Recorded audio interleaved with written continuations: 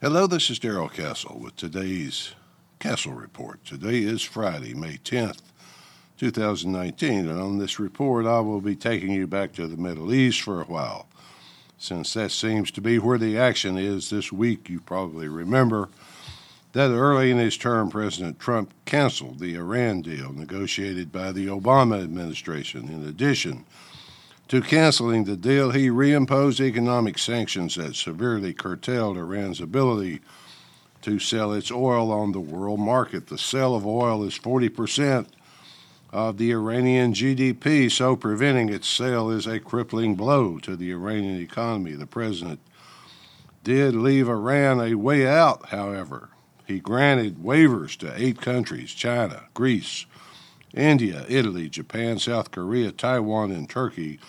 All had waivers to exempt them from the sanctions. The exemptions were originally for 6 months, which expired May 2nd, and the president said he will not renew them, thus cutting Iran's oil sales to zero. A wise tactic in negotiating is to always leave your opponent an honorable means of escape. When you trap a wounded animal, he has no means of escape. He has nothing to lose by fighting. U.S. Secretary of State Mike Pompeo has called on all nations to reduce Iran's oil exports to zero. The Iranians responded to this by announcing the resumption of their nuclear program and more ominously threatening to close the Strait of Hormuz to shipping. Iran's statement regarding the strait was something like this: if our oil doesn't pass through the strait, then no other country's oil will either. If the Iranians closed or tried to close the strait, then the U.S. would have to respond militarily,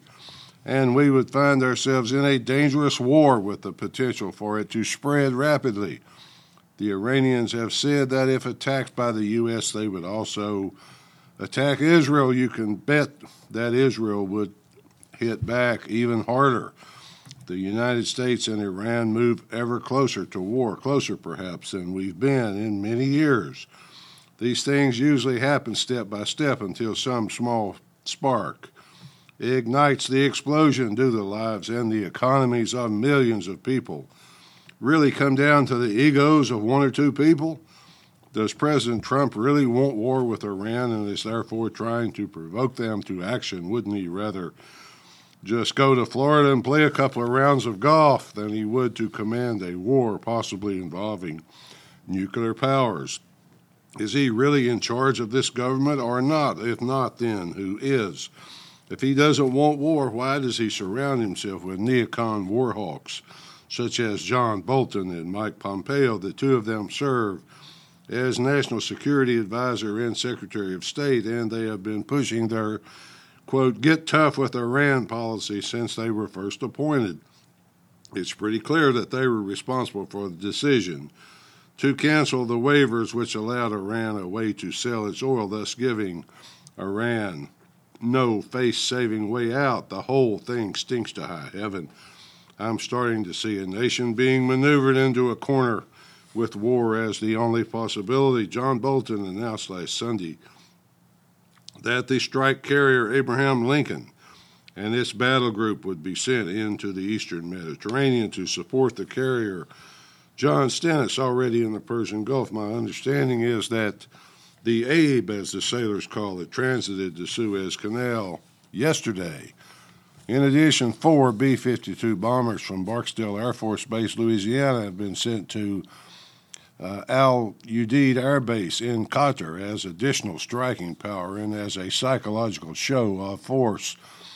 There is intelligence that some type of Iranian attack against U.S. forces, possibly in Syria or Iraq, was imminent, or at least that's the report released by the U.S. Mr. Bolton has said that any such attack would be met with, quote, unrelenting force, according to CNN.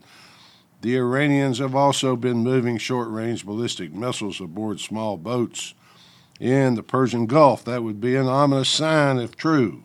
Who knows if it really is true? I don't believe any government. I don't believe their media either. I do know this much, though.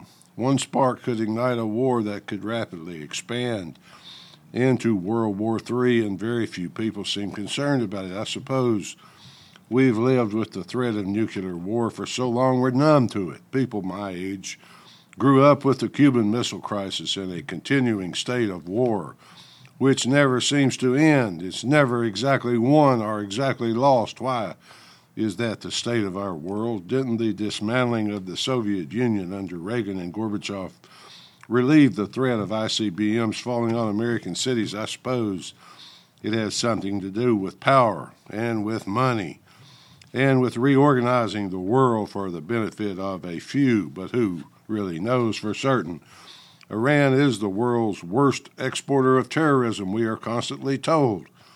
But if that is true, why do we import so many of their terrorists? Why do we leave our own border open for anyone to cross while sending 2 carrier battle groups to the Middle East? What would we as Americans think if Iran had a carrier battle group in the Caribbean and also one off California, as well as an army in Mexico and Canada? Those are just a few questions I suppose we're not supposed to ask.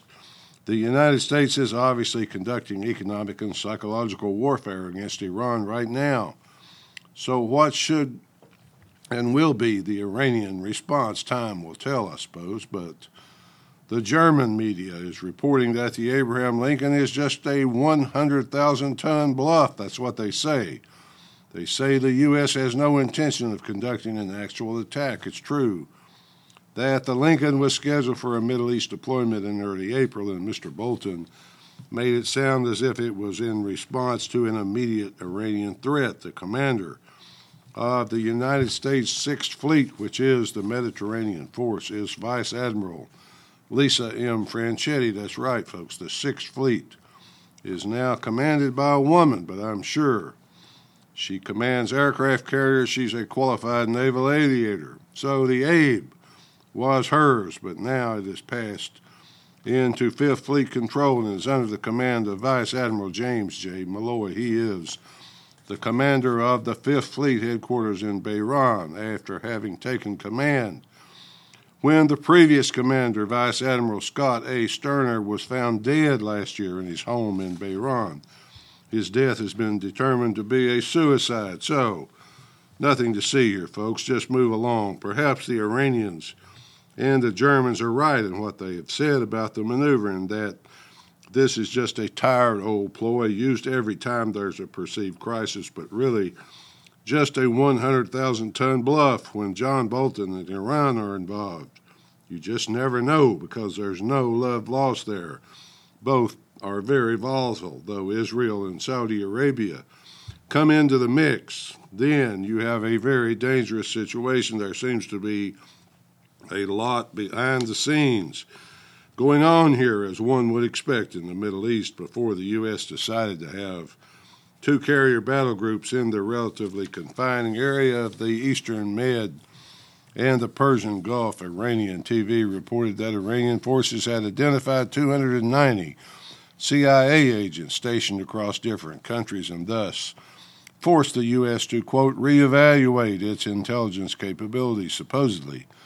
This is akin to 2009 when Iranian forces somehow got their hands on U.S. intelligence software identifying U.S. spies in the Middle East, resulting in several arrests. As usual, the U.S. will neither confirm nor deny the reports. I'm hopeful that all this will just dry up and blow away.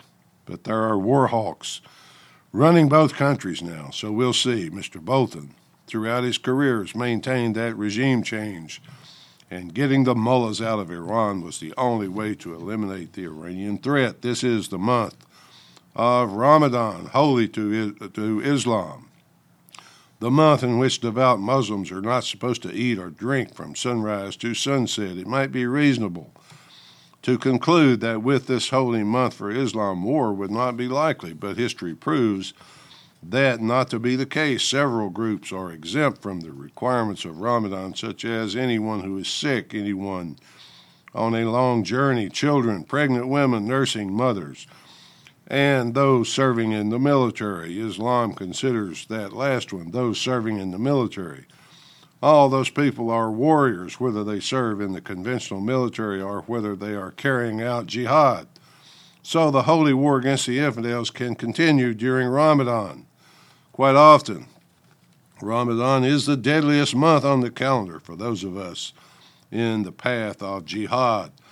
If that were all, it would be plenty, folks, but there's more. The Trump administration is pushing and being pushed to issue an order designating the Muslim Brotherhood as a foreign terrorist organization. Such an order would bring sanctions against a very influential group, a group with millions of members across the Middle East. Such sanctions would place economic and travel sanctions on companies and individuals who interact with that group. The president was reportedly asked by the leader of Egypt, Mr. El-Sisi, to place the sanctions on the Muslim Brotherhood. It's interesting that countries such as Egypt, especially since the Brotherhood started in Egypt, and the Gulf Arab states, and of course Israel, want sanctions against a region-wide and to some extent worldwide group because it has strong ties to Iran. The designation is working its way up through the system, according to the New York Times, but apparently Mr. Bolton and Mr. Pompeo both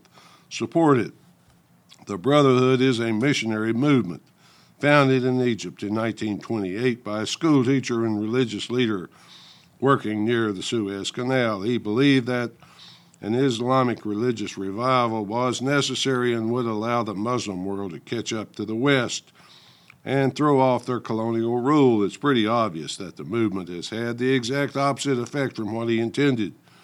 Should the U.S. add the Brotherhood to its list of terrorist groups, it would join with Russia, Iran, Saudi Arabia, Syria, Egypt, and the United Arab Emirates. In doing so, the Brotherhood exists in many countries, including some American allies, such as Turkey, which is also a NATO member. So how do you enforce sanctions against an ally, especially a fellow treaty member?